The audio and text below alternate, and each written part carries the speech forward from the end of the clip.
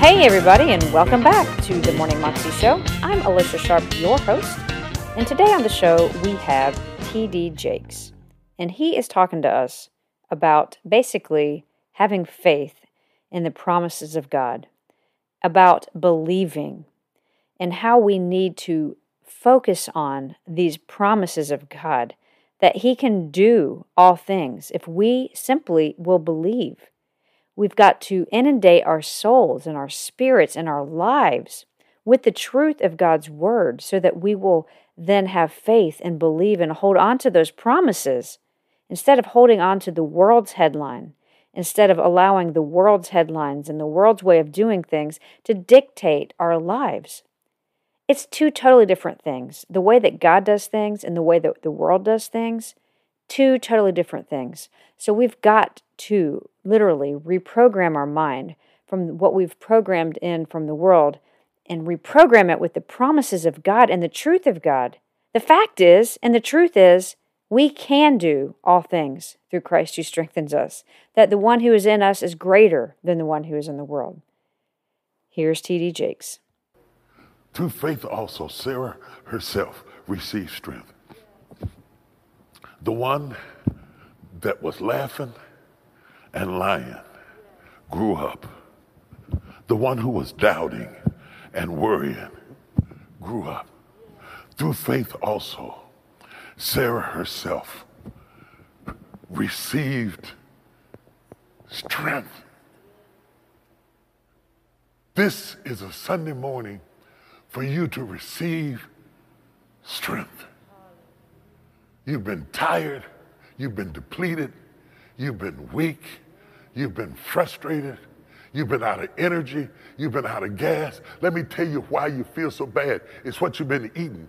You've been eating carnal food. You've been eating worldly thoughts. You've been eating the words of the flesh. And as long as you live off of that Egyptian diet, you're going to die in the wilderness.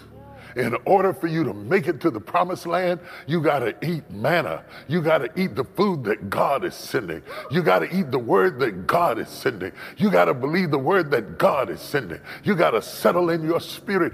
God has spoken, and He is not a man that He should lie, or the son of man that He should repent. And I don't care what time it is. God knows my birthday. God knows how old I am. God knows I haven't had a cycle. God knows what's up with Abraham. God knows what's going on in my life. God knows what's going on in my situation. But I declare, if God says I'm going to have a baby, somebody get me a birthing stool. I'm going to need me a birthing stool, because I'm going to go into labor at a strange time and bring forth the promise of God in my life. Who would have thought that Harlan Sanders on Social Security would open up a business that's a household name all over the world? That somebody drawing a pension, a Social Security of a few $100s a month would open up a chicken company and end up going into business at 65. Who would have thought that somebody that old would just be getting started? That God would do a new thing out of an old thing. Who would have thought that that could happen to you?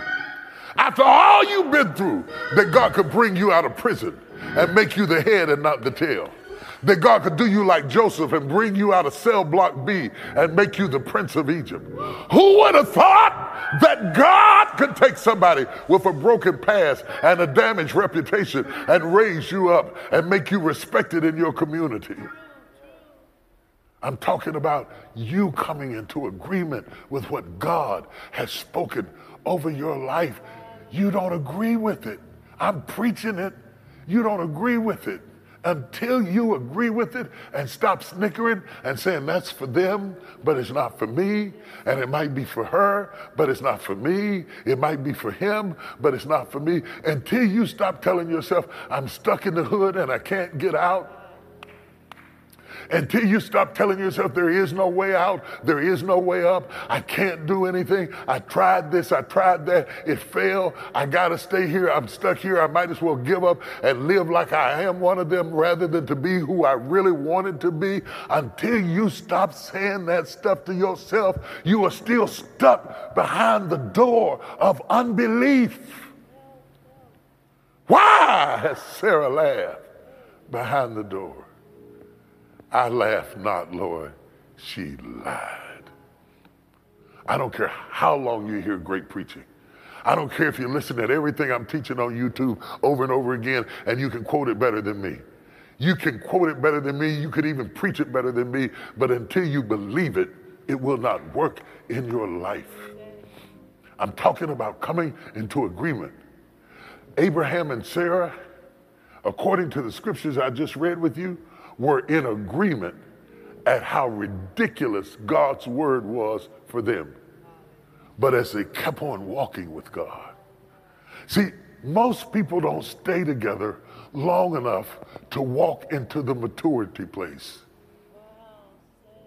It takes you years to walk into a place of full maturity. She's 99 years old. And they're still spiritually immature.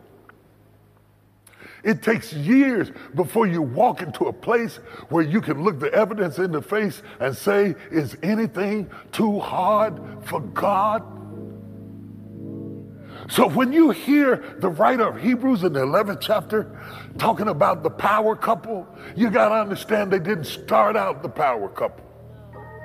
They started out the lying couple, the laughing couple, the doubting couple, the couple of fear and unbelief. But as they kept on walking with God, you got to walk with God through the laughing stage. You got to walk with God through the lying stage. You got to walk with God through the fearing stage. You got to walk with God through the worrying stage. And as you continue to walk with God, like scales falling off you, little by little by little by little, God begins to mature himself into you to bring you into the power of agreement. Through faith also, Sarah herself received strength. You're going to need strength for what God's getting ready to give you. You're going to need strength for what God's getting ready. That's why the enemy doesn't want you to have any strength. That's why he's feeding you all that stuff you shouldn't be eating in your mind, in your spirit, in your soul, even in your body, because he doesn't want you to have the energy to birth, to really get that. Labor is hard work. Having a baby is labor. I see why they call it labor. You sweat, you grunt, you groan, you break blood vessels. Birthing a baby is work. You're going to need strength to birth that thing that you have started in your life, and you cannot do it tired. You cannot do it tired. You cannot do it depressed. You cannot do it feeling sorry for yourself. You cannot do it doubting yourself. You cannot do it walking in unbelief. You cannot do it walking in fear. Through faith also, Sarah herself received strength. Strength? She needed strength, Lord?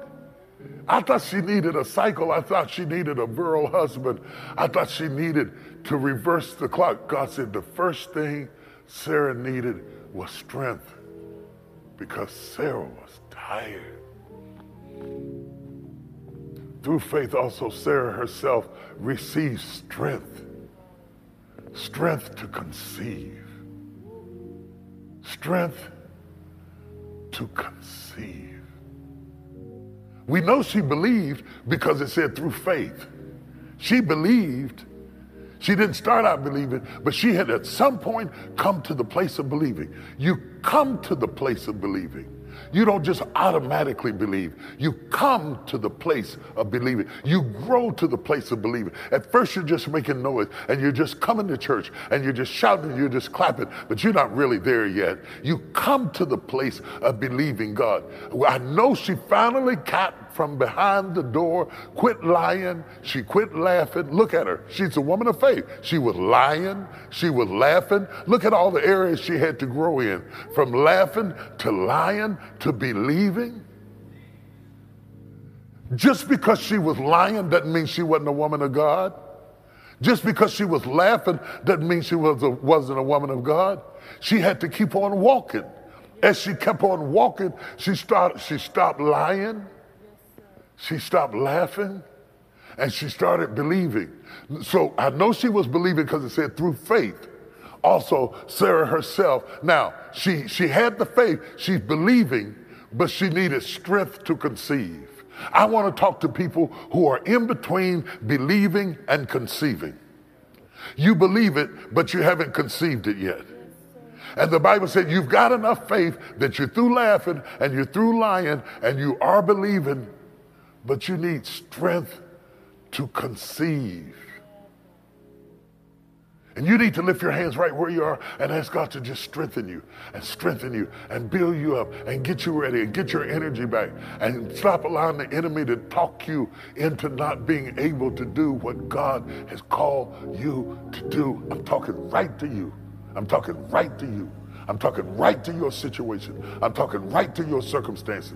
I'm talking right to how you feel in your body. I'm talking right to how you feel in your head. I'm talking right to how you feel in your moods. I'm talking right to how you feel in your situation. You need to receive shata. You need to receive strength. You need to right now. Such a powerful message by T.D. Jakes.